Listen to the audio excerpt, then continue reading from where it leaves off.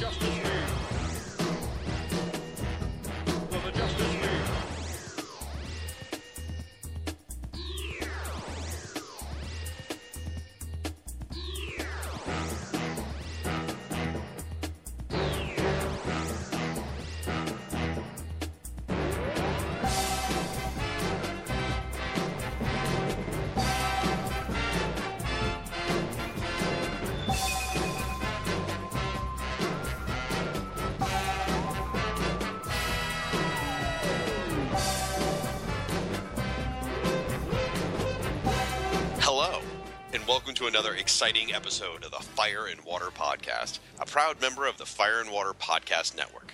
I'm one of your hosts, the Irredeemable Shag. Along with me, as always, is my co-host, the Illuminated Manuscript creator, Rob Kelly. Boy, that went a long way away from where I was heading. How you doing, buddy? I don't even know what that means. All I know is we have to be on our best behavior tonight because we have a guest. We do have a guest, ladies and gentlemen, here for the very first time, making his Fire and Water Network debut, Mr. Zoom Yukinori. Yay! How you doing, sir? I am fine, gentlemen. How are you? It is being my pleasure here to be. Now, did I say your name right? Zoom? Is that Zoom Yukinori? Is that right? Yes, that is correct. That is correct. So it's Zoom like Flash's enemy, right? Yes, that's right. That's right. In fact, when I watch the show with my family, the latest season of The Flash, they always look at me askance whenever Jay Garrick says that I'm a nightmare that you can't wake up from.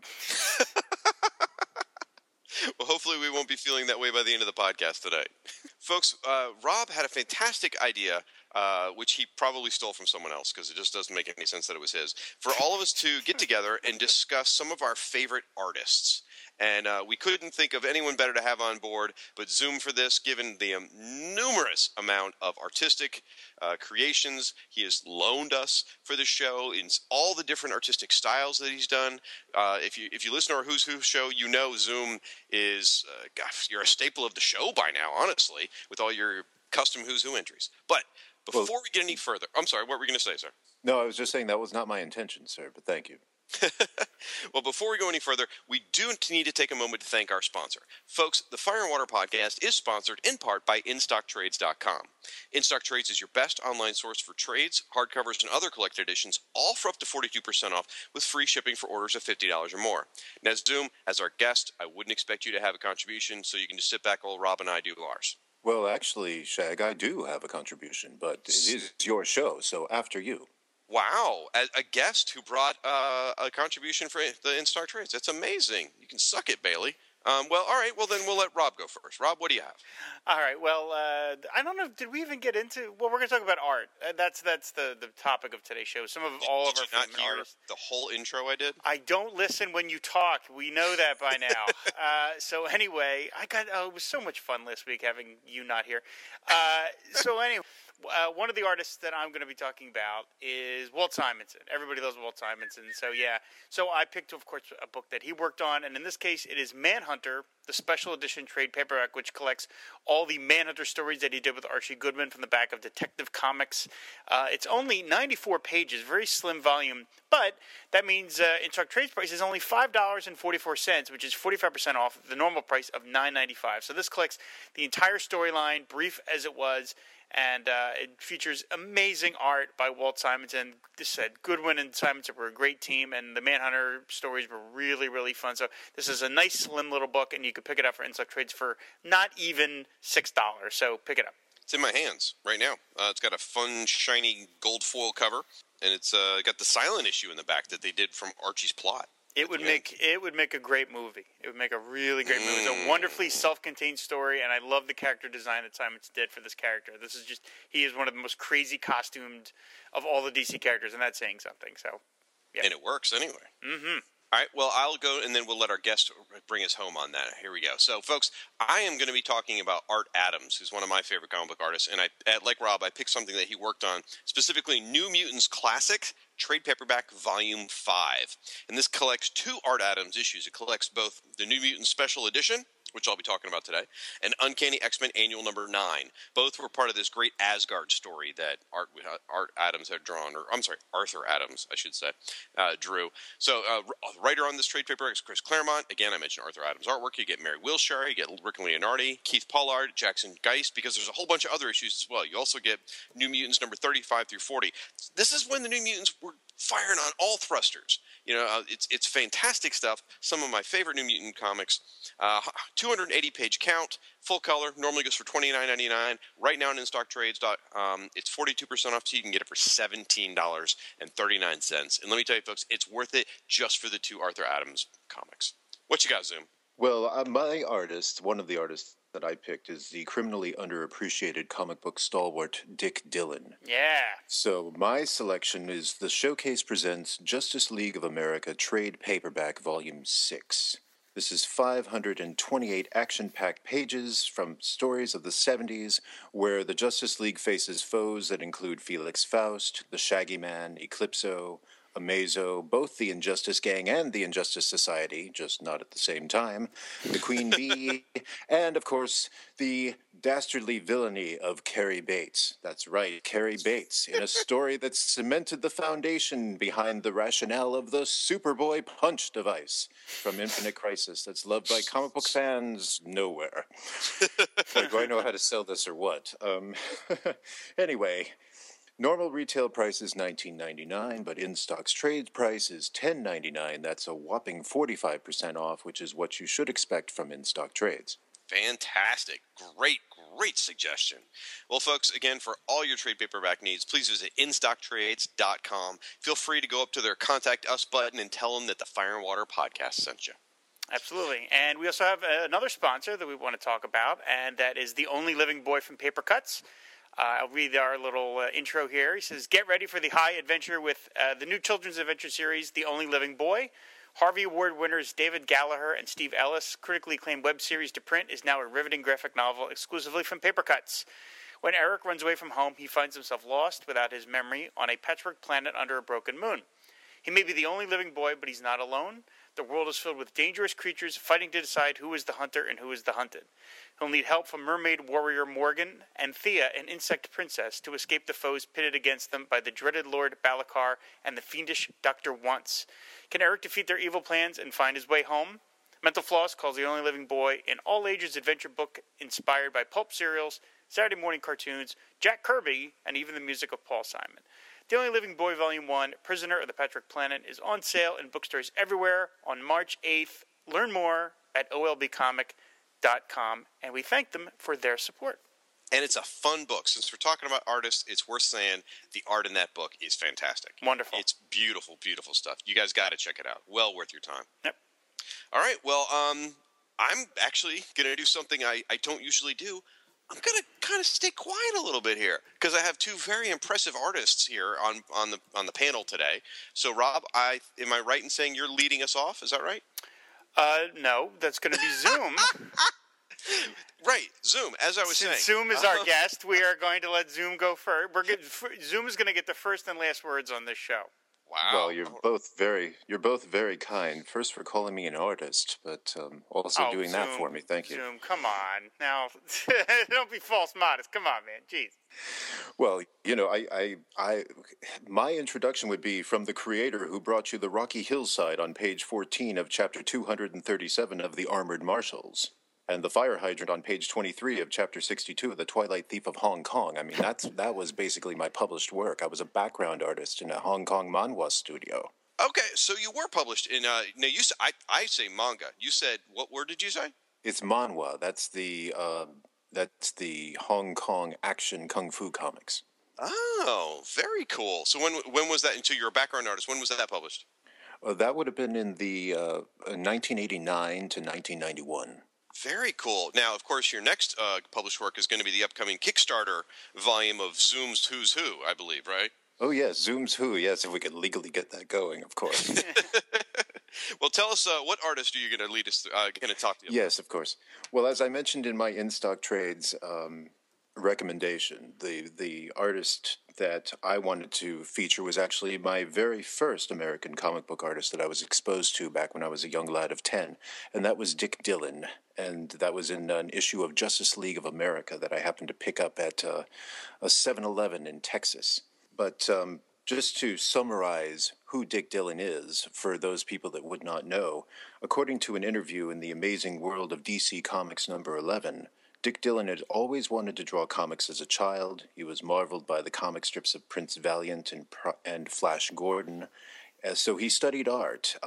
He went to Syracuse University. He eventually started a commercial art career in New York until he landed his first comic book work for the Buzz Bennett feature of Fiction House's Wings Comics in 1951.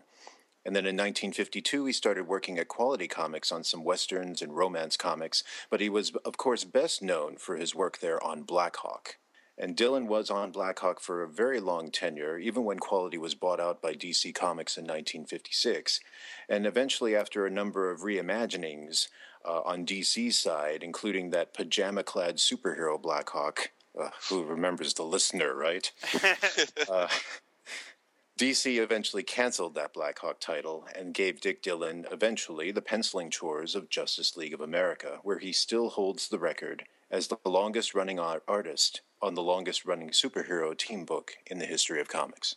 And this, of course, dovetails into one of the reasons I admire this artist. He was an iron-handed workhorse. Dillon had a virtual uninterrupted 12-year tenure on Justice League of America from issue number 64 to 183. The only exceptions were 4 reprint issues, and then issue 153, which was drawn by George Tuska, and then maybe, I guess you could count issue 157, where Juan Ortiz drew the majority of the issue and Dillon just drew the framing sequences, where the Atom reveals his secret identity to Jean Loring at the beginning of the issue, and then, of course, the Ray and Jean wedding ceremony at the end.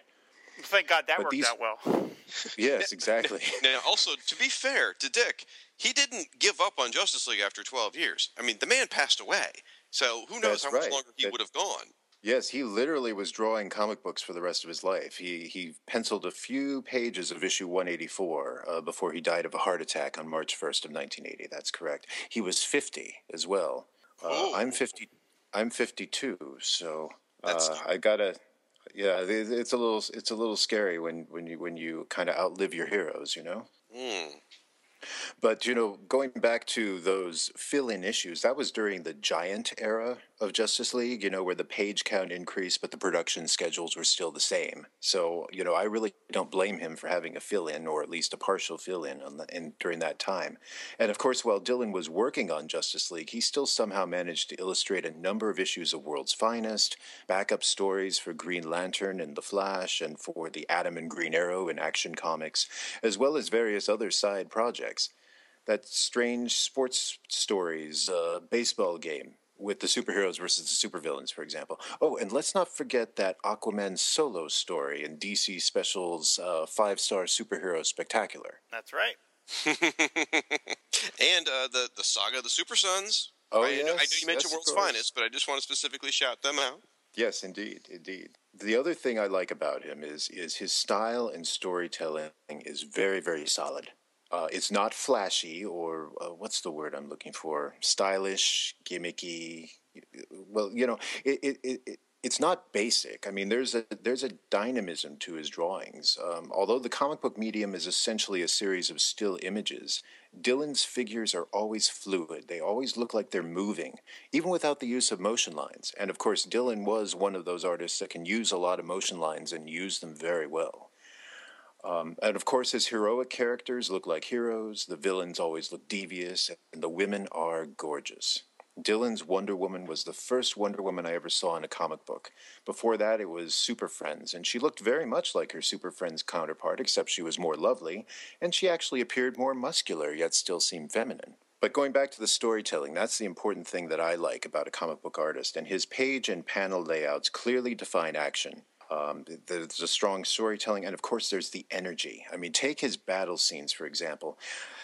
Okay, well, I'll admit, a lot of Dylan's crowd fights in Justice League of America, they look like a bunch of characters that are kind of haphazardly thrown together in a panel. I mean, if you look at what George Perez or Jose Luis Garcia Lopez, Praise praise be be his name.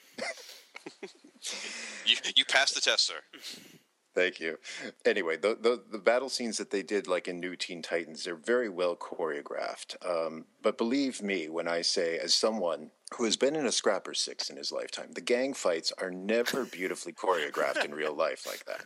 So Dylan's fight scenes, they have that touch of chaotic realism and energy. And amidst all the chaos, the storytelling of the composition, it's still very easy to follow. He's just quite the stalwart. It's amazing. Even on one-on-one battles, I mean, there's this one panel in Justice League of America 143 where Wonder Woman just swoops out of the sky and clocks the privateer, and there's just a raw realism to it. It's not a very dynamic shot, but it looks like something like if it was in a movie, if it was a still frame in a movie, that's how it would look. So I was just impressed by it. And of course, he does these great silent panels. There's a scene in Justice League of America number 155. That's the story where a second moon appears and starts creating disasters on Earth. A surprise red tornado is being rescued by Batman, who says something along the lines of how Justice Leaguers do not desert their friends, which leads the tornado to ask him, "Am I your friend?" And the next panel, Batman and the tornado are grasping hands and smiling. It was very, very powerful.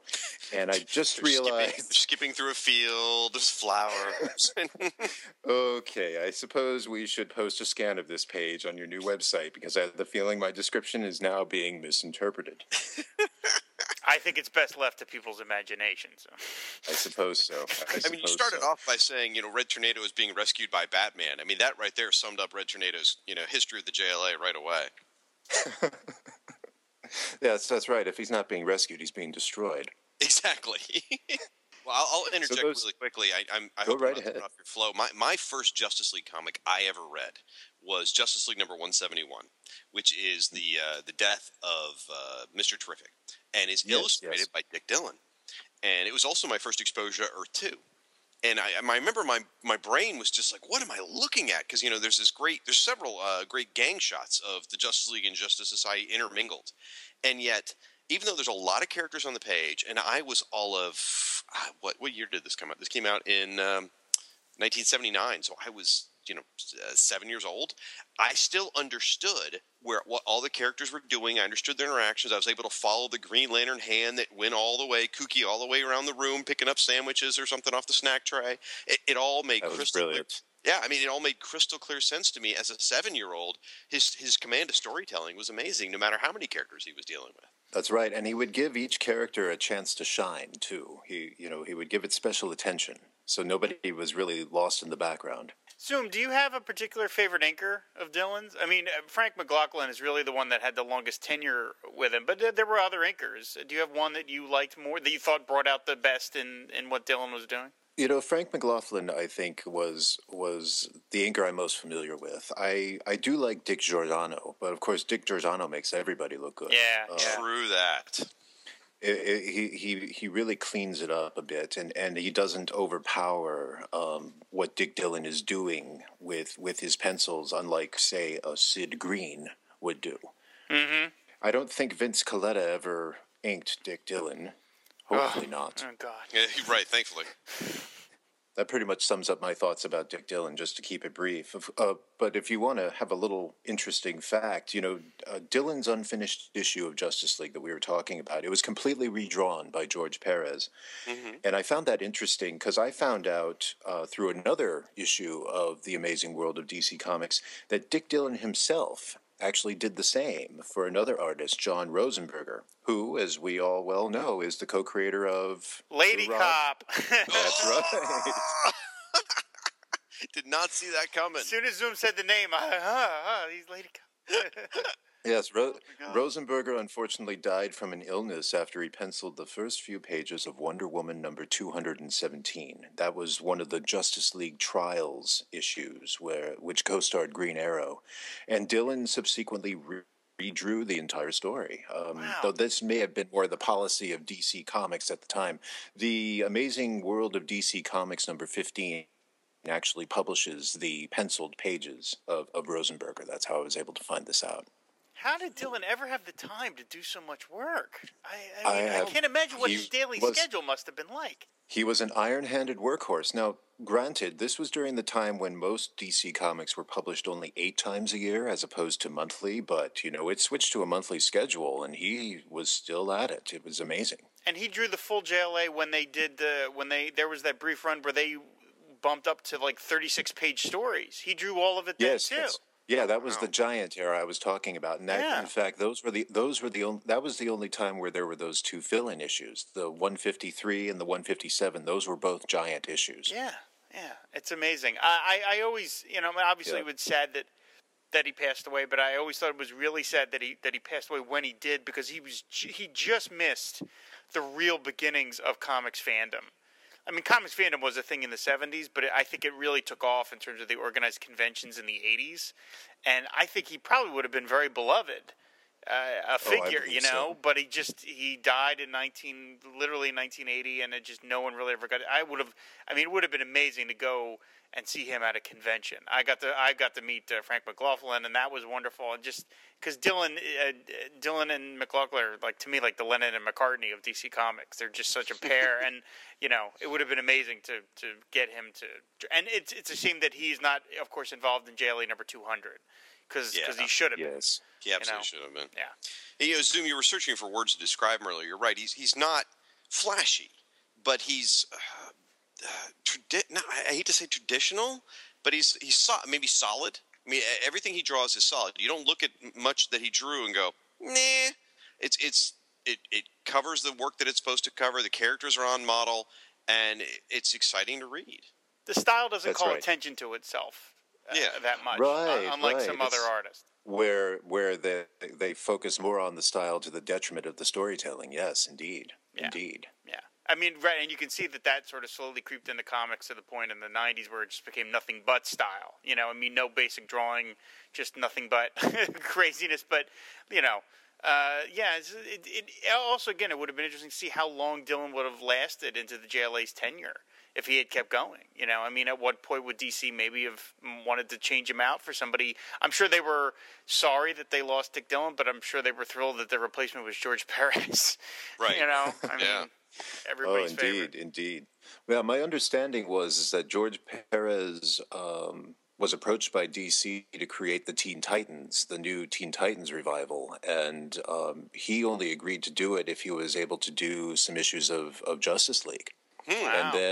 And then Dick Dillon died. Wow! So it wasn't like DC was going to show Dick Dillon the door. I think they were going to allow George Perez to probably do a fill-in issue or 2 or something as he was building the Titans. And of course, the Titans took off. I'll get to that later when I talk about my second artist. Well, that's a perfect segue. Gee, I wonder who that would be. Yeah. I'm going to talk about Art Adams, or as I seem to come across everything, I guess he goes by Arthur Adams nowadays. I seem to always call him Art Adams, but everything seems to say Arthur Adams nowadays, so I apologize to Mr. Adams if he doesn't like the affectation of art. Anyway, if you're not familiar with Arthur Adams, shame on you. He's an amazing artist, and probably best known for his highly distinctive and very detailed artwork. I mean, lots of little fine lines, lots and lots of details. You might know him, I'll give you some examples. I mean, he's really well known for his work on the X-Men franchise, Godzilla, Creature from the Black Lagoon, Gumby, Danger Girl, Excalibur, Vampire. I'm not going to name everything he's ever done. I'm just naming some big stuff he's worked on. Excalibur, Vampirella, Batman, Superman, Spider-Man, Rocketeer, The Authority, Hulk. That's just a few of the things. Then he went on to create his own creator-owned series, which he wrote and drew, called Monkey Man and O'Brien in 1993 for Dark Horse Comics. So that, just to give you some of the body of work, so hopefully some bells are going off going, oh, yeah, I know that guy. Now, interestingly, I'm doing some research on him. I have the wonderful Tomorrow's Press Modern Masters, Volume 6, Arthur Adams, which I highly recommend you pick up. It's a gorgeous book. It's got all kinds of ranges of artwork from his time with Marvel and some of his DC stuff. And, I mean, there's some just convention pinups. Like, there's this totally badass Micronauts page he did in here. It's gorgeous. Anyway, I love his work. He is astonishingly a self-taught artist. Really? Yeah, can you believe this? And he started. That makes me depressed. Well, to make it even worse, around age 19 is when he made the jump from making pizzas to long shot for Marvel Comics. Wow. I mean, the guy just exploded on the scene. He co-created Longshot with Ann Nesenti, by the way. I'm sure you've heard of Longshot. So that was 1985 for Marvel. That was really his first gig. And if you read Longshot now, which is available, by the way, on the Marvel Unlimited app, and I was flipping through it just the other day, it's a little rough. It's his beginnings. For me, he really clicked with the New Mutants Special #1, and that's the one I'm going to talk about a little bit in a minute. But you can kind of see some of his influences. He cites two major influences of his was Michael Golden, which, is a gorgeous artist from the 70s, also known for a lot of detail work, and Walt Simonson, who's also known for a lot of not necessarily detail work, but a lot of powerful, dynamic sort of imagery going on. And I think we might hear a little more about Walt coming up. A little bit. So, maybe. So, for me personally, though, it is definitely the New Mutants work that is my favorite with art, specifically the character of Warlock. Now, I have to put this question to you. Have either of you guys read his stuff on New Mutants? I don't think I have, no. Really? Zoom? I've seen a little bit of it, but no, I have not been a regular reader. But I do know what you're talking about when it comes to Warlock. Yes. Warlock is a shape-changing alien who can turn himself into any techno-organic thing that he wants, any sort of shape and design, which is perfect because one of the nice things about Art Adams is he has a real sense of fun. Whenever you look at his artwork, even though it's highly detailed, there's always a fun and energy to it. It's in one of the things that, as I was reading through his book, that he's really spent a lot of time focusing on that really impresses me is that with so many lines, you can really lose the focus of where the panel is supposed to be, what you're supposed to be looking at. And sometimes it's difficult, especially more so in his earlier work. And there, the colorist kind of had to help him along by maybe making some of the background detail work solid color and the foreground characters, multicolored. But he really does, as time goes by, you really see that he has learned to, very consciously so, how to make sure that you keep the focus of the panel properly. You can add as much detail work as you want, but using your storytelling to make sure that the focus of the panel and the direction and the storytelling you're trying to say never gets lost. And I'm very impressed with that. Now, because of the nature of his really tight pencils, which are apparently very labor intensive, he really can't function as a monthly artist. He does lots of miniseries. He does lots of covers. A lot of those books I rattled off were miniseries, or he focused on doing just some pages, or maybe he did a miniseries or a one-shot or whatever. So I think nowadays, and I might be wrong on this, I think people nowadays mostly associate him with Godzilla, because that seems to be what he's always doing for Dark Horse. And he does do a fantastic-looking Godzilla. He loves the monsters. He clearly loves the open. But to that, and you mentioned the Creature of the Black Lagoon. That's my favorite work of his, is the Creature, because he loves that character so much. He does. He absolutely does. His Gumby comic he won some awards for, believe it or not. So, incredible. So, all right, I want to take a second to talk about New Mutants Special #1. I bought this, I don't know if I bought it off the rack in 85 or I got it shortly afterwards. It must have been probably shortly afterwards because I went through a New Mutants phase. It was a little bit after that one. So, anyway, came out in 1985. Absolutely stunning comic, guys. 2-page cover. Again, finely detailed. Warlock dead square in the front. Hang on, I'm going to bring it up on my tablet so I can look at it here. And it's available on the Marvel Digital Unlimited app, by the way. So if you have Marvel Unlimited, and I know I've talked to you guys about this many times, if you don't have it, go and get Marvel Unlimited. It will change your life. Was there some sort of kickback thing going on with you? No, it's not. It is is this a new sponsor? No, gosh, I wish it was. It is one of the greatest things, and I'm so pissed at DC Comics for not having this. But that's a discussion for another day. So, anyway, gorgeous cover. You've got Warlock dead square in the front, just beating the tar out of these Norse creatures, and in the background, you've got this beautiful imagery of Loki and Enchantress and Storm, who were sort of part of the focal point of the story. Anyway, I here's the problem. I'm on here with two artists, and I'm more of a guy who I like me some pretty pictures. So I'm not going to describe things as eloquently as they will. I'm just going to try and run through some stuff that's fun here. Let's see. Looking at my notes as well here. Okay. I'll put this out there. He's really good at drawing hot women. And there are several hot women in the New Mutant special. However, excuse me, Shag, begging your pardon if I may interject, but to help clarify for the listeners who cannot see everything that you're talking about here on the panel, and especially those who are still waiting for you to post that Fury of Firestorm number 10 panel of Doreen Day in her sheer nightgown up on that Tumblr, you know? wow. When you say hot, do you mean like Taylor Dane hot or Samantha Fox hot?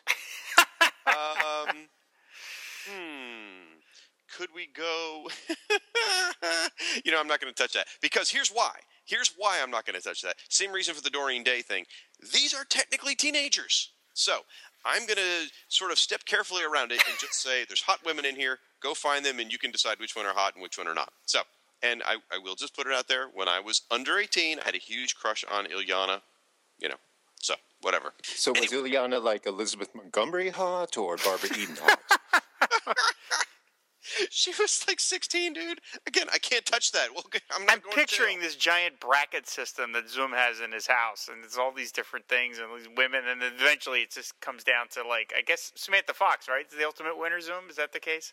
Hold on. Now, he brought up two of my particular favorite ladies from my youth, Barbara Eden and Elizabeth Montgomery. I was desperately in love with both of those women, probably for different reasons, I suppose. But anyway, thanks for the little side trip in my head. We've really derailed this segment, haven't we? Again, teenagers. So I'm not going to answer any of those questions. Moving on. Anyway, both this issue, New Mutant Special #1 and X-Men Annual #9, it's a continuing story, and it's all about Asgard. So Asgard is full of, nice little intricate flourishes and things like that. It really gave Adams a chance to really draw lots of fine detail in the background. And I mean, it must have took this guy forever to draw this thing because there's so many minute little details that are just in the background. And one of the nice things on the digital thing is I zoom in quite a bit, and no pun intended. I zoom in on panels and really get a nice look at some of the detail work in the background, and it's just stunning.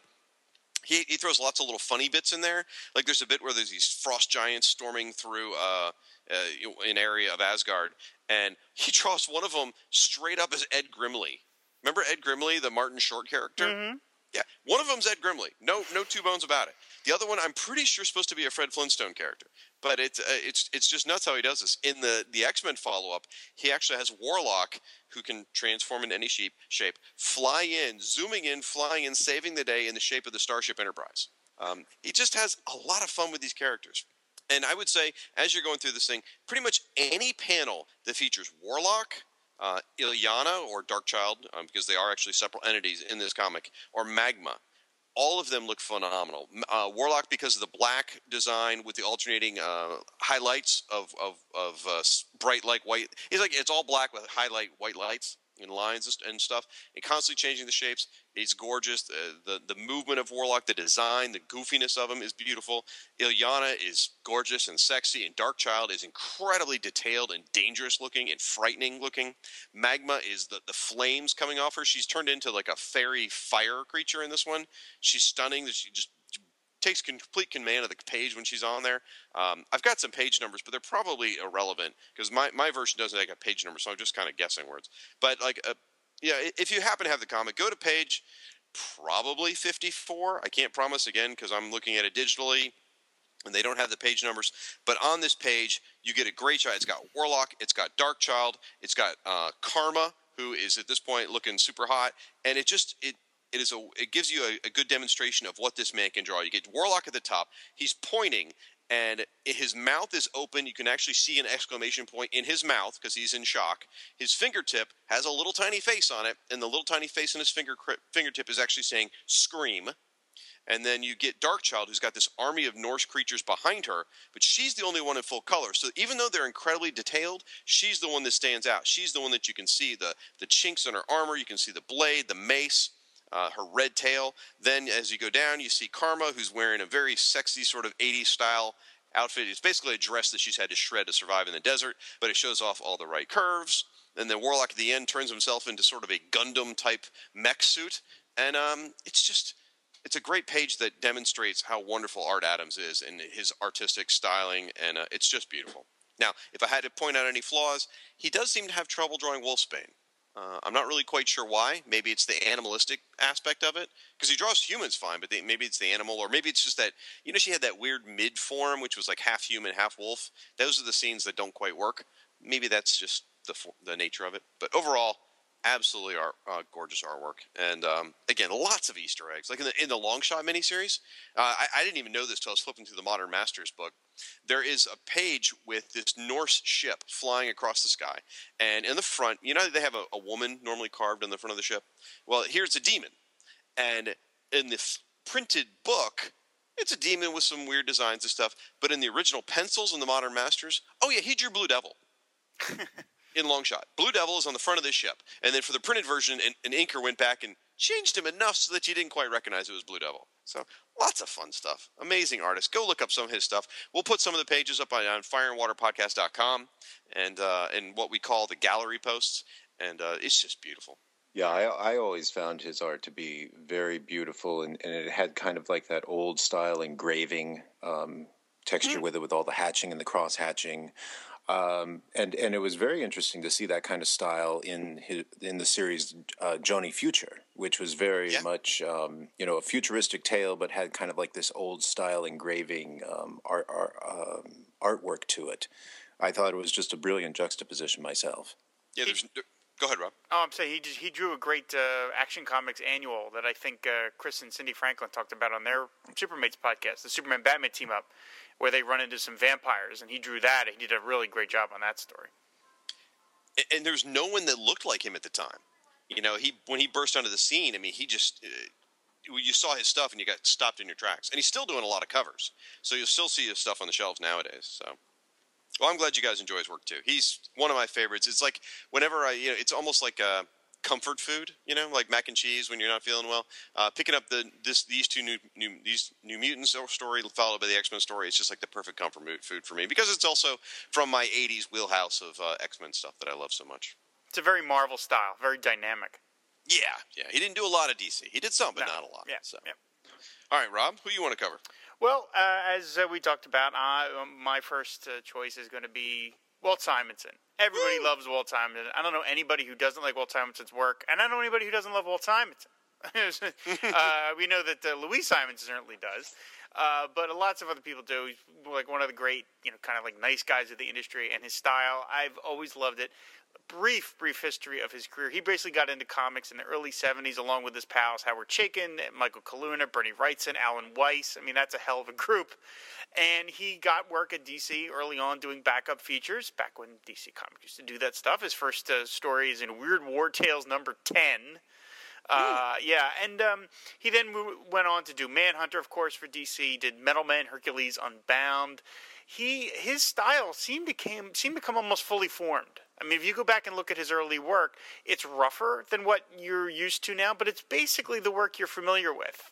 He really seemed to kind of come just completely ready to do comics. Now, my first encounter with him was actually not on a regular comic, but on a magazine, the Marvel magazine, The Rampaging Hulk.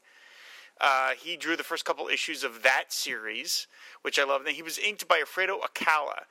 And as anybody knows of Alfredo Acala, he's a very heavy inker. So you don't necessarily recognize that it's Simonson, but if you kind of go back and realize, oh yeah, you can see the figure drawing in terms of his sort of squat figures, and he did tremendous work on that magazine. I used to love the Rampaging Hulk magazine. That was just such a great thing. He did some stuff. He did Battlestar Galactica. He, of course, yes, he did. He was the one who drew the X-Men Teen Titans crossover book, which was an amazing book. Yeah, that's the second book of Simonson's that I purchased myself. Yeah, it breaks my heart that they never did that as a Treasury edition. That they just did it as a regular, because he really got into it. I mean, he did these large scale vistas of these. It's a beautiful book. Now, the specific comic that I'm going to mention, in terms of to me is one of the great examples of his work, is of course his first issue on Thor, which was number 337, which features a cover of Beta Ray Bill. We didn't know who this was, but as we know later on, Beta Ray Bill smashing the Thor logo. not only actually just smashing the logo, but smashing everything about the cover. He's smashing the cover corner symbol, the price, the everything. And it really is, a very metaphorical cover, because this is Walt Simonson taking over the book and just completely redoing Thor. And, in an age of reboots where we are constantly rebooting series, in fact, we're just, according to DC, doing it all over again in a couple of months. I mean, this was Simonson, giving Thor a fresh coat of paint, but not getting rid of anything that had come before. He just freshened it up. He gave it a real, if you go back again, we'll post some of these pages on our gallery section on the fireandwaterpodcast.com site. But this first issue that he did of Thor is just wonderful. And Simonson really can seemingly draw anything. He's good at drawing techno stuff, ships. He's good at drawing aliens. He can do kind of comedy figures. Later on in this Thor run that he did, he turned Thor into Thunder Frog. So, he can kind of handle comedy. That was brilliant. Yeah, Beta Ray Bill is a really fearsome creature that he draws, this kind of horse-like guy. And the big shock of the way this ends his issue is after he defeats Thor, he picks up the stick, which turns into Mjolnir, and Beta Ray Bill picks it up.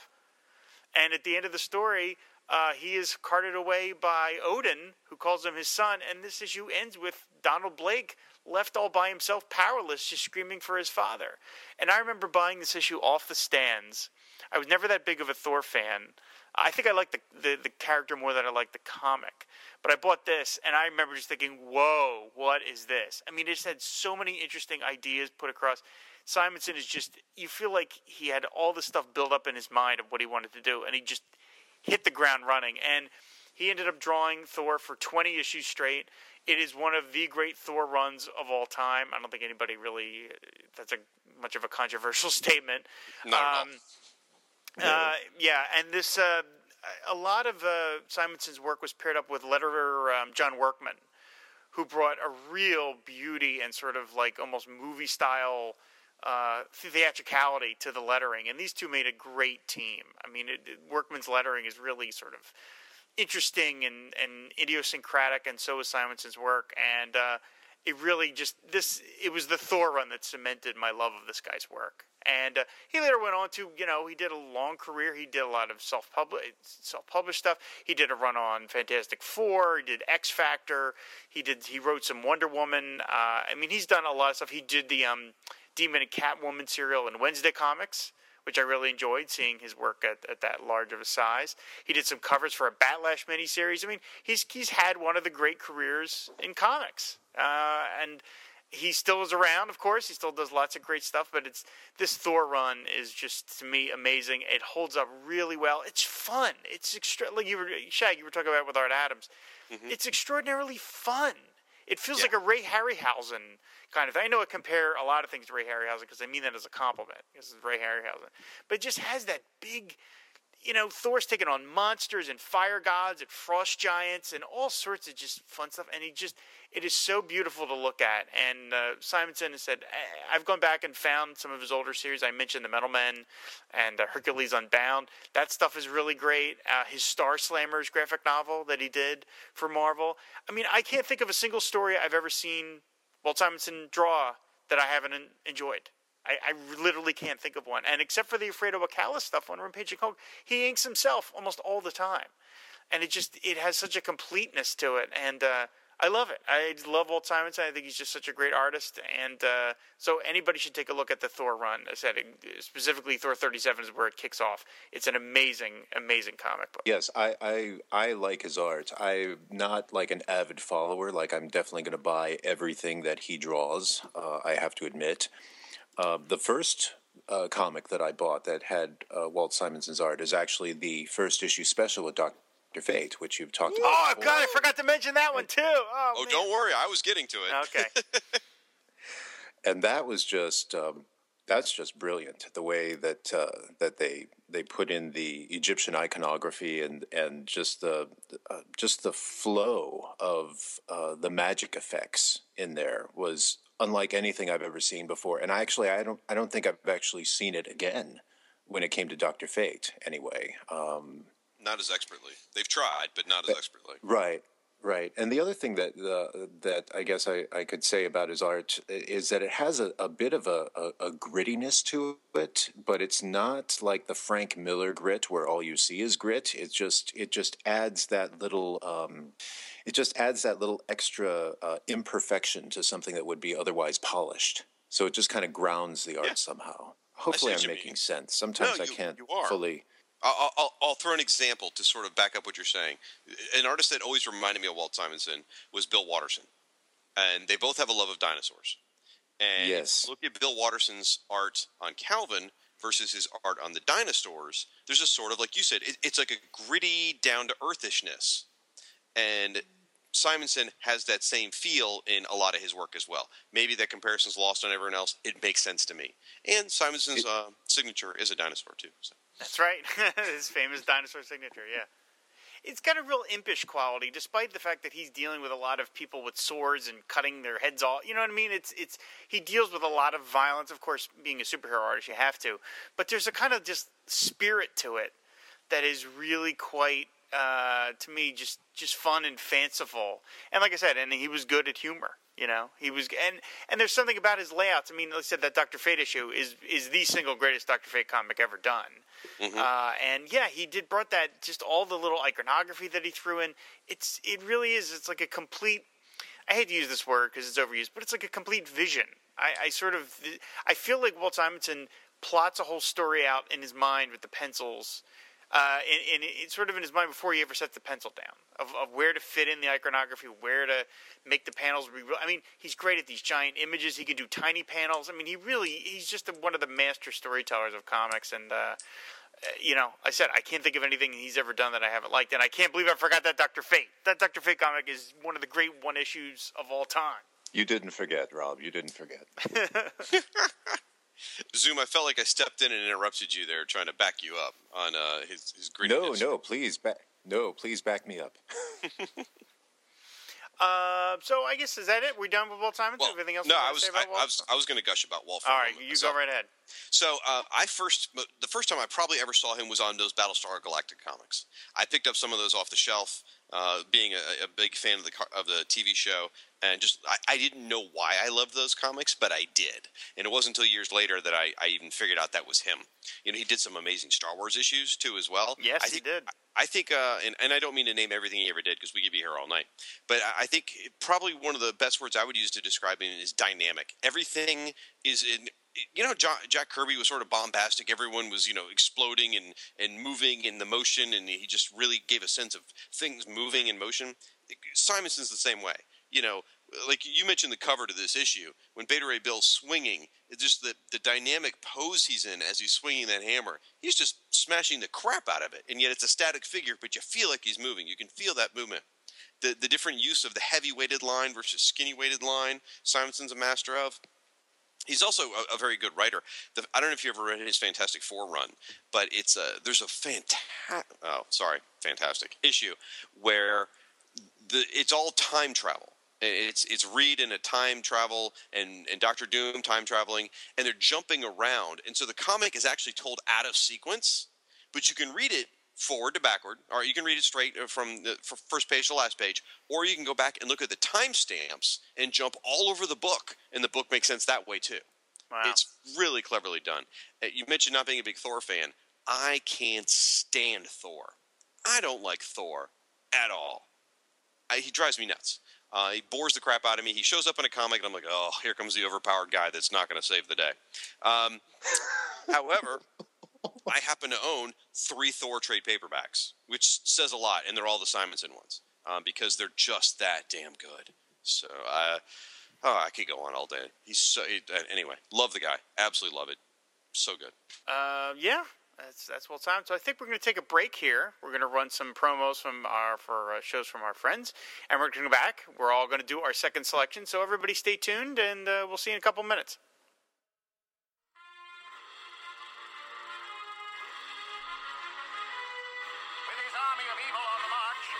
Degatron appears to have time on his side.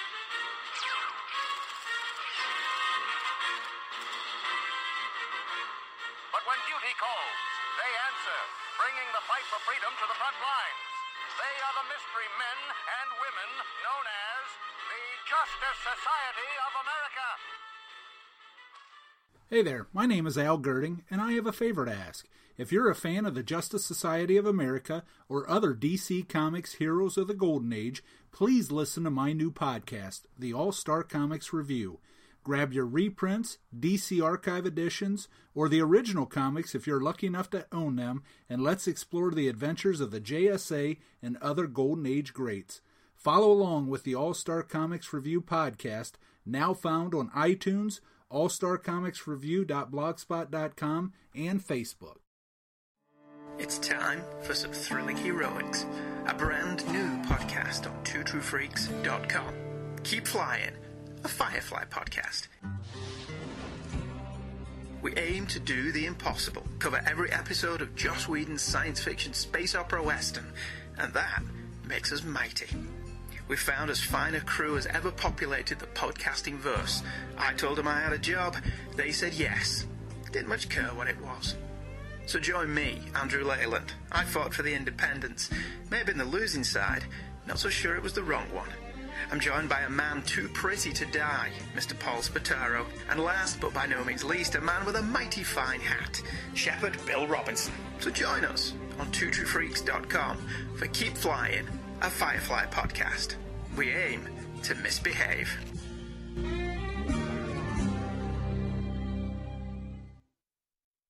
All right, and we're back, and it's Shag's turn again. Shag, who is your second choice? Well, my next choice is sort of a no-brainer, and I'm not going to talk about it for long because it's sort of like Simonson could talk for weeks. It's John Byrne. I absolutely love John Byrne's artwork, especially the peak of his work in the 80s is just some of my favorite stuff. Again, it's sort of comfort food. I used that term before. Fantastic stuff. Not going to talk a lot about him because everyone knows who John Byrne is, but just give you an idea how far back he goes. He self-published his own comic in 1971, and then in 1974, he started drawing for Charlton Comics. That's how far back he was drawing. I was 2 years old when he was drawing comic books. He helped make X-Men a household name.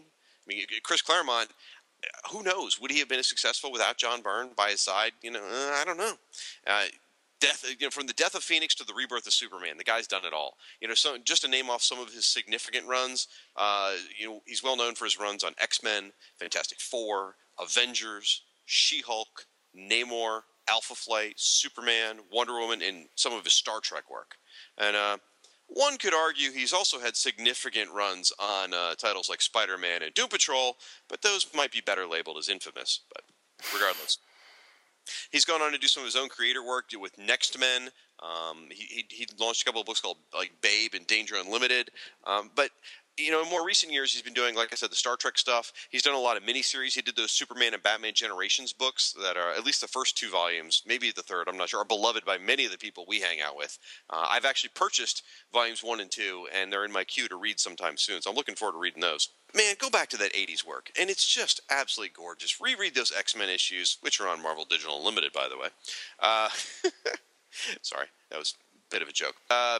Which you guys really, laughed at really hard. I really appreciate it. Just going to leave you hanging there, that's all. Yeah, well, I'm feeling it. My laughter was overcome by the sound of the cash register. Perfect. All right. Well, we really aren't sponsored by them, folks. I'm just in love with it. So I'm going to talk just very briefly about Alpha Flight number 1. Alpha Flight number 1 is a fantastic Byrne book. He didn't, if you don't know the history on it, he didn't want to do Alpha Flight as an ongoing series. He helped create the characters with Chris Claremont in the X-Men book, but he didn't want to go back to doing another team book. He told them he didn't want to do it. Somehow Marvel finally twisted his arm. And just looking at Alpha Flight number 1 very quickly, the cover is great. It's got this bold yellow. It's got the Alpha Flight characters, which are so quirky looking. They're so unusual and different and don't sort of fit with the rest of the Marvel Universe. I love that they're so weird. They're sort of shoving aside Spider-Man and the X-Men and the Fantastic Four and Avengers and Daredevil, and they're saying, one side superheroes, this is a job only we can handle. It's a fun, great cover.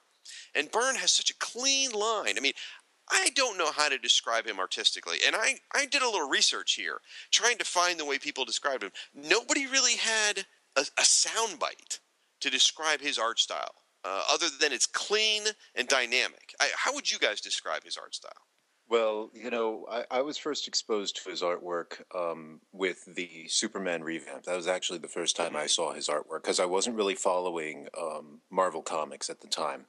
But I did like how it was very simplistic. Some would even call it like cookie cutouts sometimes because he would really use a lot of solid black shapes.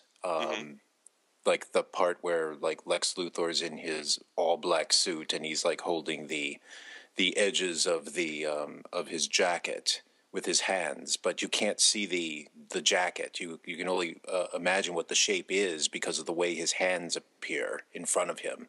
Otherwise, it's just a mass of black. And I just thought that was like kind of cheating and yet brilliant at the same time. But I guess I would describe it as kind of clean. It's dynamic. I will say that everybody seems to look the same. I've heard that before. His faces tend to look like almost they're all related to each other, whether it's a male or a female. They all, if they don't look exactly the same, they look very, very similar, and that's not bad. I mean, you could say that about other artists too, but it's really pronounced with him. I think that's probably the only, if you can call it a quibble that I have with his artwork. I thought the Superman Batman Generations series that he did was a wonderful premise, but unfortunately his artwork at that time seemed to be a lot looser than it used to be in the 80s, and from when and of course his work in the 80s on Superman made me want to look for his earlier work that he did on Avengers and Fantastic Four, and it was very, very tight. And I don't know if a lot of that was because of the inkers that were used, or that was just the way the style was. I mean, I've noticed that a lot of artists would tend to seem to be a little bit looser, for lack of a better term, as they got older. Neil Adams was one. He used to be really, really tight in the 70s, and while he still is tighter than most, he's not as tight as he used to be. And I would say the same for Byrne. Those are very fair statements. I'll back you up on those. Absolutely. Yeah, I'm flittering about a bit, but I actually did enjoy the Superman Batman Generations, which was probably the last Byrne work that I had purchased. But I think I would have liked it even better if he had the same tighter art style that he used to have in the 80s than he did in this was in the early noughties, right, when that came out? Yeah. Not the late 90s.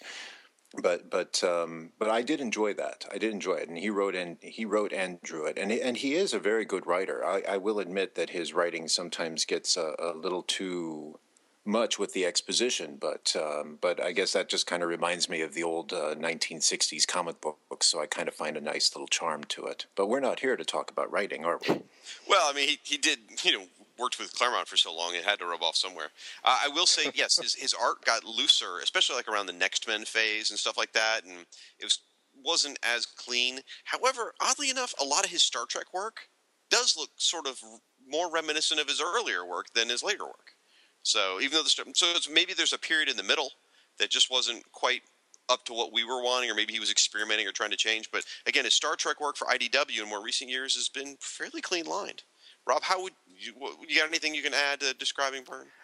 Many years ago, I saw someone, I forget who it was, describe his Fantastic Four run as like being Doctor Who with a budget. Okay.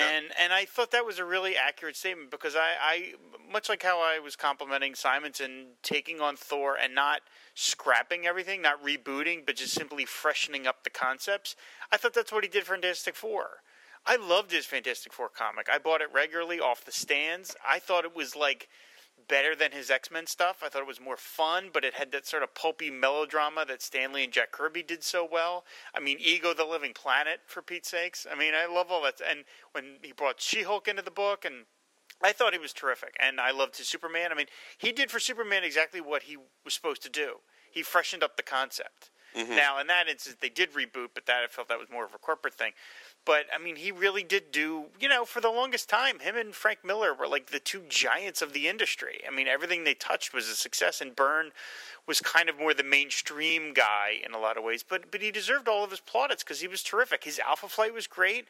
The Alpha Flight number 12 remains one of my favorite comics of all time because it's got such a whammy of an ending. But the build-up is great, too.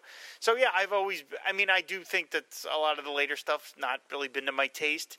But it doesn't matter. The stuff he did in the 80s and the 70s and 80s and even in the 90s was tremendous stuff. And his Fantastic Four run is another one of those books I need to buy because that stuff was so much fun. I think he did such a great job. And, yeah, he's a tremendous artist. Yeah, and it's unfortunate, like I mentioned, because of his controversial nature. A lot of people have sort of turned their backs on him, or he's that guy that used to be great. Go back and read that old stuff, guys. I'm reading, actually, the Fantastic Four for the first time. I've never read his Fantastic Four run. So I'm about 2 trades in on his Fantastic Four run, and it's just absolutely glorious. I mean, every issue is so much fun, and the art is beautiful, and the story moves it forward. It's a blast. Now, I want to touch on one thing you said, Zoom, about how all of his characters look sort of the same. A lot of people say that, and it's true. As far as when you hear that statement, you go, "Yeah, that's true."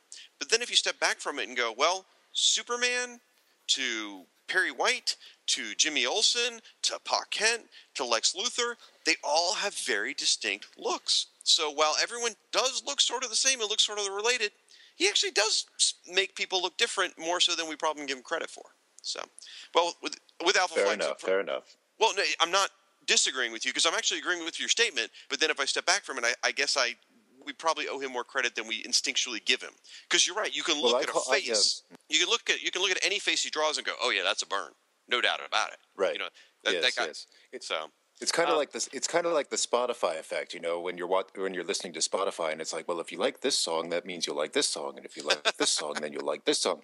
And you start with classical music, and somehow you're listening to gangster rap. It happens. It's the Genome Project. So you're jumping from Superman to Perry White, but I'm sure you go to a few people in between them, you'll kind of see Superman change into Perry White as you go across the panel. That could be. Well, a couple things just from... Forget I said that. Never mind. That's fine. From Alpha Flight number 1, when I read it, it reminded me that Byrne was the master of the recap. I mean, every comic he ever did, he had a recap on page 2, and to tell you to get you caught up, and it was useful.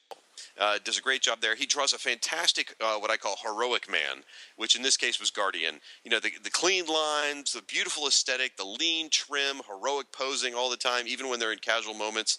Does a fantastic heroic man. Heather, Jim, who goes on later to become Guardian herself. He does a great job there. She's basically a sexy, unintentionally sexy housewife. I mean, she's supposed to be in just jean cutoffs and running around in big glasses and a ponytail, but she's just totally hot, and he pulls it off. Excuse me, Shag. Are you talking Linda Evans hot or Joan Collins hot? Probably Linda Evans hot. See, Heather's an adult. I can play this game now. So, then you get this wonderful full splash page about halfway through the book of Tundra, who is an ancient Canadian, mythical beast, and Tundra himself is all black and white, just done in blacks and whites, and the background's colored, the mountains and the ground, because the creature's made of, the very earth itself. It's truly a Canadian foe. And there's only 2 full splash pages in the whole book. The opening page, which is Guardian standing in an empty room giving you a sense that Department H is being closed, and then this Tundra page, which is just a complete kapow moment. So, again, if you haven't read any of Byrne's old stuff from the 80s lately, go back, find whatever you like, guys. Find the Alpha Flights, or find the X-Men, or find the Fantastic Four, or the Superman, or whatever it is. Reread it, and I promise you, you're going to find as much joy in it as you did back then. It's so much fun, and he's a great artist. Okay, well, yeah, that's the jumper. My second selection is going to be Frank Thorne, the legendary Frank Thorne artist. He has been around penciling comics since 1948. He's done a lot. He did a lot of stuff for like Dell and Gold Key did Flash Gordon, Jungle Jim, the Green Hornet, Tom Gordon, Space Cadet. Now, I first saw him actually doing Marvel's Red Sonja. And the book I'm going to talk about in specific is Red Sonja #1. He drew pretty much all the issues of that series. Frank Thorne is one of those artists. The way he drew Red Sonja, even as a kid, I used to think, am I allowed to look at this? Because his women are unbearably sexy. the way he draws women, and they are beautiful. They are fierce. They are, and as a kid, you look at these Red Sonja comics, and you really do wonder how they got approved by the comic code. And it's not even that there's no nudity in these, because obviously it's a Marvel comic, but just simply the way Frank Thorne draws women, they're so incendiarily sexy. I just made up a word. That you just, I really am amazed that the Comics Code approved this book. It really is unbelievable. And one of the other things that, I love the style. It's not even just because I thought it was sort of alluring, but part of the attraction was the fact that Frank, at the time, in the 70s, also did a lot of work for Marvel magazine, not Marvel, Warren magazines. And Warren magazines had nudity. And he loved to draw naked women. Frank Thorne loves to draw. He likes to draw women, topless women, women with 6 boobs, and with 8 boobs. That was his thing. And the fact that he would kind of cross over back and forth between Marvel and Warren made me feel like, like it was like an adult thing. This guy had sort of stumbled into the world of Marvel Comics, but his work is just beautiful. And again, similar to Simonson, it feels complete. It feels like a complete world. So if you look at Red Sonja #1, which is The Blood of the Unicorn, which is written by Roy Thomas, Clara Noto, I have no idea who that is. Frank Thorne did the art and the color. And this is really one of the more beautifully colored comics. Red Sonja's hair pops off of every panel. And there's something about the mix of styles in terms of when he draws Red Sonja, he draws her very simply with not a lot of detail. Her hair only has a couple of little lines in it. There isn't a lot of detail on her flesh, most of which you can see. But then everything else around it, all the details, all the creatures, all the animals, all the sort of demons you face are incredibly detailed, and it gives it a really beautiful, classically illustrated look, even if it is a little on the kind of dirty side, really. Again, his bad guys are really scary. The violence is very intense. People get, swords through their necks and through their stomachs and things like that. And in the middle of it is this she-devil with a sword who is just acrobatic. His figures, Zoom, you mentioned Dick Dillon's figures always being in motion. Frank Thorne's, when they fight, they seem to be flipping off the ground in a bunch of ways. His layouts are really interesting. This is a guy whose work I have always loved, and then later on when I got old enough to start buying back issues, that's when I saw his work on Tomahawk, which is a book that I've talked about on this podcast before. He did the Son of Tomahawk run, which was the last vestige of that title. And he did that really well, the beautiful Western stuff. So he can handle virtually any genre. He drew almost no superheroes. In fact, I was looking through his credits. I can't find any superhero stories at all. It's all science fantasy or, Conan or Red Sonja. There's no superhero stories at all. And he's a guy who managed to sort of, again, carve out a career in comics, never having to sort of morph his style to fit what was popular. It just really stands to me incredibly unique, and the Red Sonja comics are just absolutely gorgeous. I don't think they've ever been collected because I think Dark Horse owns Conan now, but man, these would look great in some sort of absolute edition because I can look at his stuff all day and all night. I think it's just beautiful. He's got sort of I don't want to say loose, but even I'm looking at the Red Sonja #1. Even the last page where it's got the 6 panels with the unicorn, and it's not a lot of detail. Nope. But the few lines that he uses to draw her tells the whole story. The way the wind's blowing, what's going on with her body language, it's really impressive. And yes, she's sexy as hell. Now, I will say the cover is a lot more traditional, superhero-y, comic-y looking, even though it's fantasy-based, as compared to the inside. And he is the cover artist, so I don't know what may have driven that difference. I'm going to bet that this cover was laid out by John Romita, and Frank Thorne executed it. It's got a very very Marvel-ish cover in terms of the style, and that's how they did that back then. The way Carmine Infantino did layouts for DC covers, Romita did Marvel layouts. So I'm going to bet you this is a Romita layout with Frank Thorne pencils. That would make a lot of sense. Yeah. Now, any idea who and this isn't a big issue, but did Frank do the lettering in this? Because no one's credited as a letterer anywhere. Yeah, I don't know. I wouldn't be shocked if he did because this lettering style seemed to follow a lot of his work. So it wouldn't surprise me if he did it. It seems to, if it isn't him, it's a letterer who followed him from story to story, because a lot of his stuff in the Warren looked like this. Yeah, there's some crazy. Go ahead, Zoom. No, I'm sorry, but I know in later issues of Red Sonja, Frank Thorne is credited as the letterer. Oh, I didn't even know that. Okay, well then it's got to be him. Yeah, there's some like little flourishes of the lettering that I love, which is why I wanted to ask. Like on page 2, on the bottom right hand corner, there's a corner box caption, but it flows naturally with the panel border, and it looks really cool. But then there's other captions, like on page 3, which are sort of bat crap crazy. I mean, there's caption boxes everywhere, and they're all different colors and shapes and line width and everything. It's sort of a little amateurish, but it's just interesting that it draws attention to it. So, well, much like what Simon said, I've never seen a Frank Thorne story drawn that I haven't liked. And again, this is somebody who almost always inked himself. Maybe there's something to do with it. I can't imagine somebody having to ink this, because again, it's very simple in some places. Her face is drawn with very few lines. I mean, Alex Toth was the master of that. I mean, if that's how you knew you were a good artist, if you could draw as little as possible and it still worked. But then again, there's other panels that are highly detailed. His backgrounds and his where the buildings and the rooms where people are placed are highly detailed. It's really, again, it just doesn't look like anything else you see in comics. And I don't know. I marvel at it. And he's still around. He lives in New Jersey. I would love to meet him sometime. I had a friend of I know someone who was a friend of his, and I tried to sort of figure out, is there any way I could commission him to do a Mira illustration, which would have been amazing. Now, unfortunately, it was way more money than I could have possibly afforded. Not that it wouldn't be worth it, but yeah, because that was my immediate thought of, like, can you imagine what a Mira drawing by Frank Thorne would look like? It would just pop your eyes out of your skull. But yeah, he still is a wonderful artist. He still does do pinups here and there. He used to do Comic-Con appearances with different women that would cosplay as Red Sonja. So he had a pretty good life. You mentioned... going back... Oh, sorry. I'll say one thing, and then you take us from there. I've only got one quick thing to say. Okay. You mentioned his Son of Tomahawk work. This is 1977 when he did this Red Sonja book. Yep.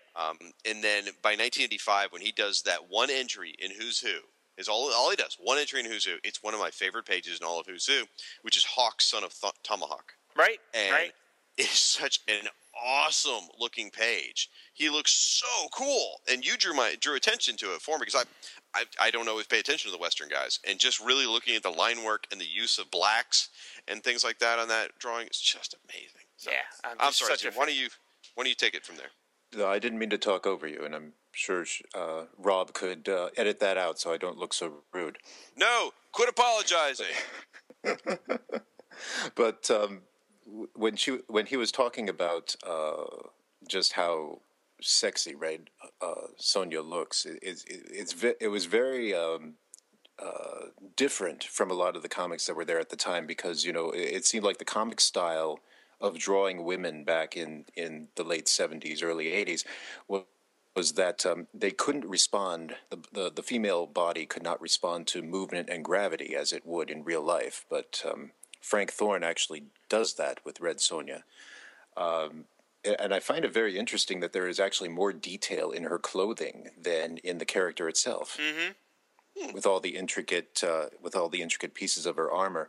And yes, what you were saying about how the backgrounds are so detailed while the characters are drawn rather simply, it almost has like that cartoon feel, where you have like the single cell characters in the front with very, very little detail, but the backgrounds are like these lavish paintings. And I'm looking at some black and white artwork right now from Red Sonja number 8, and I get that feeling right there, because the backgrounds are just so highly detailed with the line work.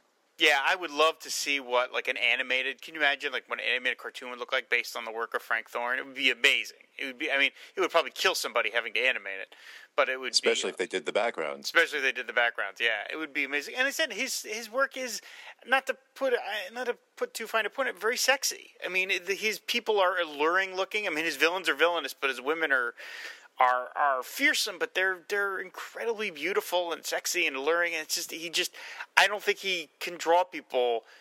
I don't think he knows how to draw women that are not supremely attractive. He just has that ability.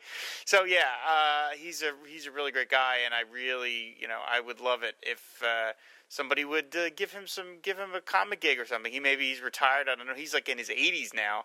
So, but I would love to see him still do something nowadays if he was up for it. Because again, I just never tire looking at his stuff. It's very interesting how Thorne created Red Sonja, right?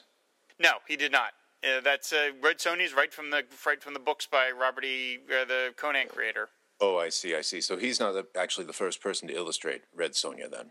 No, Barry Windsor Smith did in the Conan comic book. Okay. Oh, that's right. I have seen that. But what I've seen from how Thorne draws Red Sonja, she looks very exotic. Mm-hmm. She has a very I wouldn't say necessarily Asian, but most people that tend to draw Red Sonja tend to make her look like an American or like a Wonder Woman with red hair. Mm-hmm.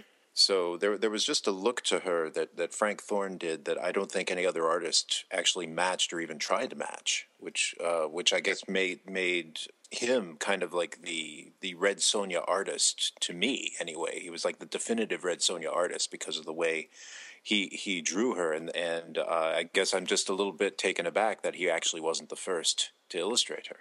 Yeah, I mean, to me, he's the definitive artist for this character. He just is. I agree with you. She does look like an American, and all these other the Dynamite or whoever I forget who has her. I think it's Dynamite that has the rights to her. It's all complicated. She split off from Conan or something like that. But yeah, he does. He gives her an exotic kind of look. All this stuff is exotic, and all the stories he liked to work on. He did some stuff for Atlas Comics, and he did a version of Lawrence of Arabia for an Atlas comic. And again, he just did really interesting stuff, and I would have loved to have seen him do superhero work. I guess he just was never interested, but yeah, just a really great guy, and I hope that anybody who listening to this hasn't heard of him will take a look at some of the pages and dig some of his stuff up.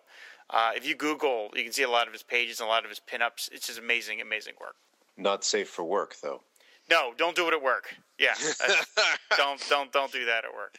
So, Ange, stop, Ange, now. Exactly. So, Zoom. Who are we wrapping up the show with? We are going to wrap up the show with one of my favorite artists, who has been mentioned a few times already on this show, George Perez. Woo! Boy, to sum up his career, that's hard. I mean, his career spans 40 years, from an assistant to Rich Buckler at Marvel, to penciler at the Avengers, to moving to DC to create the new Teen Titans with Marv Wolfman, and of course the success of that series totally eclipsing his brief concurrent run on Justice League of America following the death of Dick Dillon. Of course, he illustrated Crisis on Infinite Earths, which was essentially the series that first showed the industry how an epic crossover event is done. He later revitalized Wonder Woman as both a writer and artist. He worked on a number of independent projects, including the iBots and Crimson Plague, which was a very ambitious creator-owned endeavor, which unfortunately did not endure.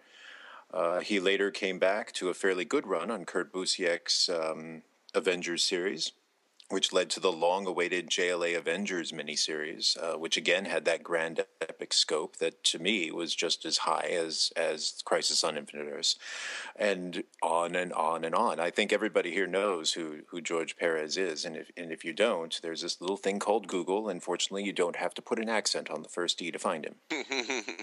But, again, the big key thing for me in a comic book artist is storytelling, and George Perez's sense of storytelling is phenomenal. Every panel, it just flows effortlessly. It's if I'm watching a movie, and in some cases, he uses these wonderful visual cues in the panels or in the page to draw the eye precisely where it needs to go.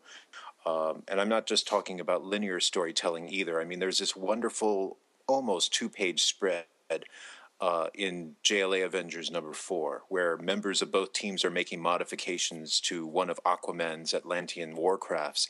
And then there are these 7 cutaway shots on individual characters that are happening at the same time. And they just add a little richer detail to this already awesome scene that you're seeing. So it's just amazing. And of course, talking about detail, his detail is amazing. I mean, as a former manhwa background artist, as I've said, I know the difficulties of creating a background setting that's supposed to anchor the comic book panel. And very few comic artists nowadays seem to put as much care into the background as George Perez still does. And the same is said for his crowd scenes. He can draw multiple characters in a scene. He can give each one special attention. And this is actually going to lead to one of the only 2 complaints I've ever heard about George Perez's art. I know you've said earlier that nobody complains about George Perez's art. I have actually heard a few. But maybe that's because I've been around longer than you two. I don't know. Or you were listening to Frank. Well, what you said earlier about Arthur Adams, excuse me, where sometimes with so many lines it can tend to lose focus.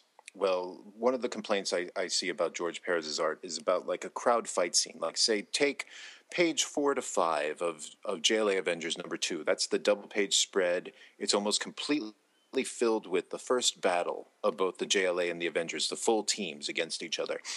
A reader does not know what you're supposed to look at first. I mean, you can just get lost in all that detail, and I can understand that. There's a lot going on, but to me, it doesn't really matter, because no matter where you start, you're going to find something very interesting, and you're just going to enjoy it, and you just move on to the next one.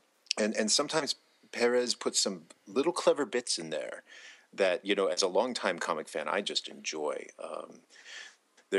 There's like how the honest look of surprise as Batman is passing through the Vision when he's trying to kick him, or that look on Plastic Man's face as Quicksilver is tying him around a roof antenna at super speed. And oh yes, just the fact that Quicksilver is actually tying Plastic Man around a roof antenna at super speed. You can see little bits of storytelling and even the minor details. There's just something in each character's facial expression or the body language that just adds that extra dimension in the panel. You mentioned his crowd scenes and things like that, and I heard him at a panel discussing that, and one of the things he always likes to do is he liked writers giving him characters to put in, because he would always put in more characters than they asked for. That was kind of one of the things he'd like to do, was always give a little more than the writer asked for, just to give him kind of a wow. And you see that in Crisis, with just so many characters on the page, and he still pulls it off. And apparently the only time he ever got frustrated with this was with Geoff Johns in the Legion of Three Worlds story, where apparently Geoff anticipated George being that way, so Geoff listed out the hundreds and hundreds of characters that he had to put in every single panel, and apparently that did frustrate George. That's the only time I've ever heard anything negative come out of George's mouth, actually. He's such an incredibly positive, excitable guy. Oh, yes. From what I've seen in interviews, and I have actually met the man a few times, too, and he is just so charming, and he loves the fans. He appreciates the fans, and I don't know how he could put up with us. But he does. I have a hard enough time just putting up with Rob, let alone the rest of you guys. I mean, I'm ignoring that. He's been he's been the center of attention in terms of superhero fans for 30 odd years now, almost 40. It is amazing. I mean, he's been able to sustain a very long career in comics, pretty much at the heart of it. Through most of his career too, which is remarkable. I mean, styles change, and people that were once huge are kind of relegated to the margins as tastes change. But Perez manages to sort of attain that cachet about himself, which is remarkable. I mean, I think the work has remained very good, but yes, it's if anything, it's gotten better and better. Yeah, I mean that's a remarkable thing. I mean, it really is, and I still say he, to me, is the ultimate superhero artist. Period. More than a Kirby, more than I just think of who sums up superhero comic book art. It's George Perez. I just cannot. I just don't think there's anyone that's to that level. I would agree. Indeed. Yes, and he's drawn so many people in costumes, and he's designed so many costumes. In fact, his costume designs can get a bit over the top, and this was the other complaint that I have heard about his art. Jericho. Is that Jericho. Cole! Basically, that his costume designs are essentially designed to be drawn only by George Perez. That's fair. I find his costume designs very interesting, and having actually drawn a few of them for the line it is drawn, it is a chore, I'll admit, but it's still fun with all those little details. But I guess it's just no surprise, just going back to the Teen Titans, that it was any wonder that Starfire and Troya's costumes just seemed to change so much during the mid 1990s, because they just didn't want to put all those details in there anymore. That's called job security. Right, exactly. but just Perez is really exceptional, just simply designing characters as unique characters. We talked about how John Byrne they all look related or they all look alike, but they still have some distinctions between different characters. But at the risk of exuding impropriety, if you take all of the characters that George Perez draws and remove all of the clothing and all of the hair, they will all look like completely different people. I mean, not just the face, but the bodies, everything. He always tries to come up with a distinct look and a distinct body type. He's not necessarily using a cookie cutter model like other artists tend to do. To back up what you're saying, I'm looking at a 5-foot-long poster, the Crisis on Infinite Earths, drawn by Perez, painted by Alex Ross. Cover. Yes, it's fantastic. It hangs over my desk. I get to look at it all day long while I'm working, and it's got 500 characters on it. And to back up what you're saying, I see tons and tons of different body styles and faces, exactly like you're saying, and 500 characters. And he took the time to make, darn near everyone look unique. I know, it's amazing. I actually saw the pencil art for that one somewhere. It was published in like a Wizard magazine or something, and I was just floored. What was the you showed us a story? What was the story you specifically wanted to talk about that Perez did? Oh yes. I basically, when you're talking about Perez with so many high-profile projects, I wanted to select a story to kind of focus on that was basically a lesser-known example, but it was still a gem. Ultra Force #1, good choice. I was tempted. Actually for that one, but in terms of storytelling, there's a 6-page story. It's a hard to find gem, probably. There was a book that was published by Top Cow called Common Grounds, which was basically about a coffee shop that superheroes and supervillains would frequent. And they would just tell these little side stories that would take place and somehow revolve around this shop. But there was a 6-page backup story in Common Grounds #4 called Glory Days. It was illustrated by George Perez. And it's a heartfelt story about a team of retired superheroes who are attending a reunion or a tribute event of sorts. And, of course, it's catered by Common Grounds, so there's our common ground. But all the heroes are older, they're in their civilian identities, but the superhero element is just cleverly introduced in a narrative device involving trading cards that the main character, he's a flying hero named Liftoff, he brings these cards along to the event. So these cards are kind of interspersed with the panels, and they basically show each hero in one panel of youthful heroic glory, while the rest of the panels show how much time has actually changed these characters. And I'm sure most of these ideas were probably already written in the script by the writer, but the way the characters interact with their expressions and their body language, and the way Perez can actually show the different ages and not make them look like completely different people. And also the trading card device, just the way Perez is able to cleverly capture everything you need to know about each one of these different hero characters in a single panel. I don't think any other artist would have done as good of a job as Perez has done on that. And again, there are, like I say, there are all these little bits of storytelling in the art and in the backgrounds. There's a scene where Liftoff is receiving a drink from one of the caterers at the Punch Bowl, and the caterer is very fetching, by the way, but he's paying no attention to her. He's actually looking at the trading card of a female superhero that he kind of has a fancy for, and you could tell by the look on his face that he has a fancy for it, even before you start reading the words about it.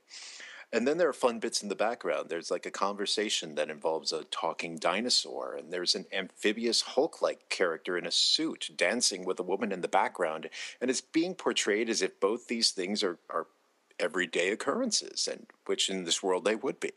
It's just brilliantly done. It's a very kind of quiet story, especially when you think that what Perez has been known for, Crisis on Infinite Earths and whatnot. Yes, it's all character stuff, and he does it just as well as he does the other stuff. Right, exactly. It's not just all bombastic action. He's really, really good at characterization and quiet scenes. And I'm sorry, Shag, I interrupted you.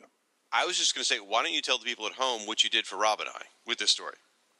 Oh, yes. Well, what I did as kind of an experiment is I scanned the pages, all 6 pages, and I removed all of the words. And I sent the pages to Shag and Rob for them to just look at just the art to see if they can get a sense of what was going on in the story without any of the aid of the words. And then, of course, I sent them the pages with the text a little bit later. So how did that experiment go? It was fascinating. It was. I didn't pick up on what was going on immediately on page 1. I could tell it was a reunion on page 1, but by page 2, I had figured out the trading card device and understood what was going on and followed the story fairly well up until the end. And it was a really neat way to just explore a silent story that wasn't intended to be a silent story. And yet Perez's storytelling just carried it through. You really got the sense of what was happening. Did you have the same experience, Rob? Yeah, the trading card thing I didn't quite fully grok, but I mean the emotions of it and the sort of especially the final page of them dancing at the end. Yeah, you can sort of get the gist of it without all the word balloons, which is again extraordinary considering. Yes, my favorite scene, of course, is where they have the flaming follicle. Right, which is a brilliant name, but basically it's a character that's like Medusa. He's got this hair that he can manipulate, and the trading card you see him tangling his hair around this criminal, and then they show the shot of him there, and he's like practically bald, and he's like laughing as he's looking at his card. He's like feeling his head.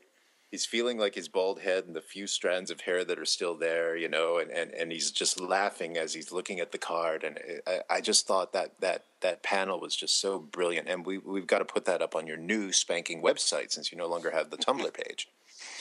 Now, to be fair, the flaming follicle is probably my favorite as well because I used to look like that when in college with the hair and all of that. So it was a pretty good representation of me then and now. I think we've hit the end of this episode, don't you? I do have to say one more thing.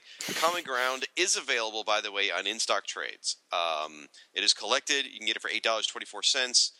It's the full run there of Common Ground. It does include the George Perez story, and I wanted to mention this specifically because one of our listeners actually tipped me off to this book a while back, and I actually hadn't had a chance to check it out. It's been on my list to look at. I want to say it was Gene Hendricks, if I remember right. If I'm wrong, sorry, but I'm pretty sure it was Gene that tipped me off with this book and had said what a great sort of anthology and little mini story collection it is. So it sounds like the whole thing's probably worth grabbing. Oh, indeed. I've enjoyed a few of the other stories in that particular issue. The art of Perez, of course, overshadowed everything, and it was the last story of the book. But a lot of those other stories in Common Grounds are just brilliantly done, and they usually have this twist in the end that you didn't expect. Always fun. Very cool. Mm-hmm. All right. Well, I think that's it for us. I think we've exhausted ourselves talking about our favorite artists. We certainly suggest all of you go out there, go to In-Stock Trades, and find what you can. But the work of Art Adams, John Byrne, Walt Simonson, Dick Dillon, George Perez, Frank Thorne, all good stuff. And you can take a look at our site, which is fireandwaterpodcast.com, and we'll have some samples of all of this work up there, and you can gaze at it longingly because it's also beautiful. What else do we want to say, Shag, before we wrap up? I guess we have to thank Zoom for coming on the show. It's been a real pleasure, Zoom. I mean, we've talked with you, with our fingers for a long time, and this is the first time we've had a chance to, speak with you voice to voice, and to have you on the show. And we really appreciate your contributions to the Who's Who podcast and your contributions to the Fire and Water podcast have been so appreciated. They're absolutely wonderful. They warm our hearts, and every single installment's like a little surprise and an exciting, fun present. So thank you. Well, you've entertained me. This is the least I could do. It's my pleasure. You hear that, folks? All of you at home. We expect, art, songs, everything. Come on, start sending that stuff in. Chop, chop. You're already getting it. You want more. Yes, absolutely. Yeah, Zoom and Luke can't do everything. Come on. Well, folks, one more thing to think about. Go out to Tomorrow's Press, and if not every one of the artists we talked about, most of the artists have a Modern Masters volume out there. And they're just gorgeous books, and they're so much fun to flip through and see the art and read the interviews with the creators, and just great stuff. I was late to the podcast tonight because I was ordering another one, and actually I ordered two, and one of them I was all excited about, and I was getting ready to jump on the podcast and realized I already owned it, so I had to go back and cancel the order, and I was late to the podcast. So it was hidden under all those sad sack comics. That's exactly right. Well, again, Zoom, why don't you tell the folks at home where they can find you on the interwebs? Well, I've been known to make rare appearances on Facebook and Twitter under my own name. You can also view my feeble attempts at creativity at The Line It Is Drawn, which is a weekly sketch challenge feature of the Comics Should Be Good blog on the Comic Book Resources website. Whew, that's a mouthful. But a Google search but you just do a Google search that just type in Line It Is Drawn CBR, and that should get you there real quick. And of course, right above my art submissions on the line, which comes out every Friday, is a link to my blog site, Omelette au Fromage, which can be found at zoom-yukinori.blogspot.com. And there you will find posts about the first time I fell in love, and my first kiss, and how I met my wife, and the night I lost my virginity. You know, essentially topics of great interest to comic book fans. I know what I'm reading tonight. I also have a few entries here and there that serve as like Blu-ray behind-the-scenes extras on certain line pieces I have done. And there are a couple of random thoughts related to comic books and cartoons, but no one really wants to read those, I suppose. Oh, and I also have a 1-900 number. I'm bringing that fad back into the 21st century. So you call 1-900 PROFXUM to hear a special pre-recorded message from Professor Zoom, sharing his special thoughts and feelings. And listening to this load of self-serving claptrap will only cost you $2 for the first minute and $1 each additional minute. And since I'm not a real professor, you do not need your parents' permission to call. Oh, and as an aside, gentlemen, one of those locations I have described is not real.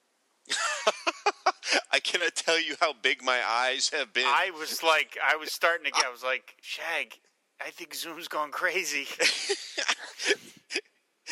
But wait, we'll throw in 6 Ginsu knives. Yeah. Now how much will you pay?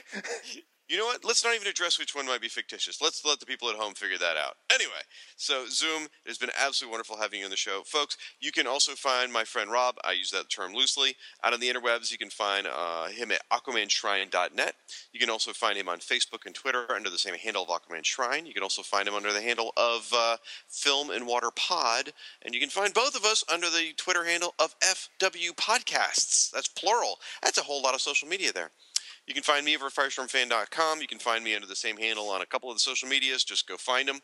And then go visit our website, our brand new spanking beautiful website, fireandwaterpodcast.com. Yay. Woohoo. It's brilliant. Anything I'm forgetting, Rob? No, I think that's it. If I'm going to do a little self-promotion, my review of Deadpool is up on 13thdimension.com, where you can read it and enjoy it. I mean, I think everybody's seen Deadpool at this point. But in case you want to read a review of it, go right ahead. It's over on 13thdimension.com. Was it Deadpool for Virgins or something like that? What did you call it? Yeah, Deadpool for Virgins. I am curious Deadpool, yeah. I actually read that review, and I enjoyed it as much as I did the movie. Thank you very much, sir. I appreciate it. It was a lot of fun to write. It was a fun movie to watch and a fun review to write. Man, he is just really hankering to get back on the show, a reappearance. Man. I love it. I'm busy writing down that phone number, so we should wrap this up. All right, folks. Thanks again, Zoom. Thank you, Rob. Thank you to all the amazing artists that have entertained us all these years. And until next time, fan the flame and ride the wave.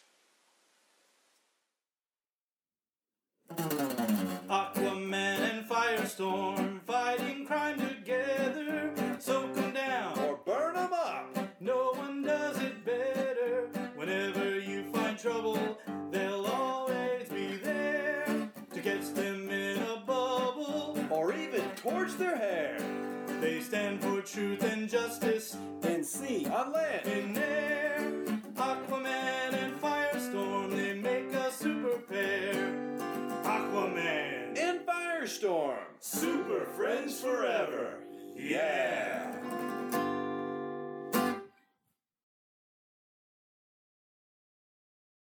She is totally hot. Okay, again, Shag, to just help clarify for the listeners who cannot see what you're talking about, are you talking about Bugs Bunny dressed in drag to fool Elmer Fudd hot, or Tom Hanks gaining entry into his bosom buddy's apartment hot?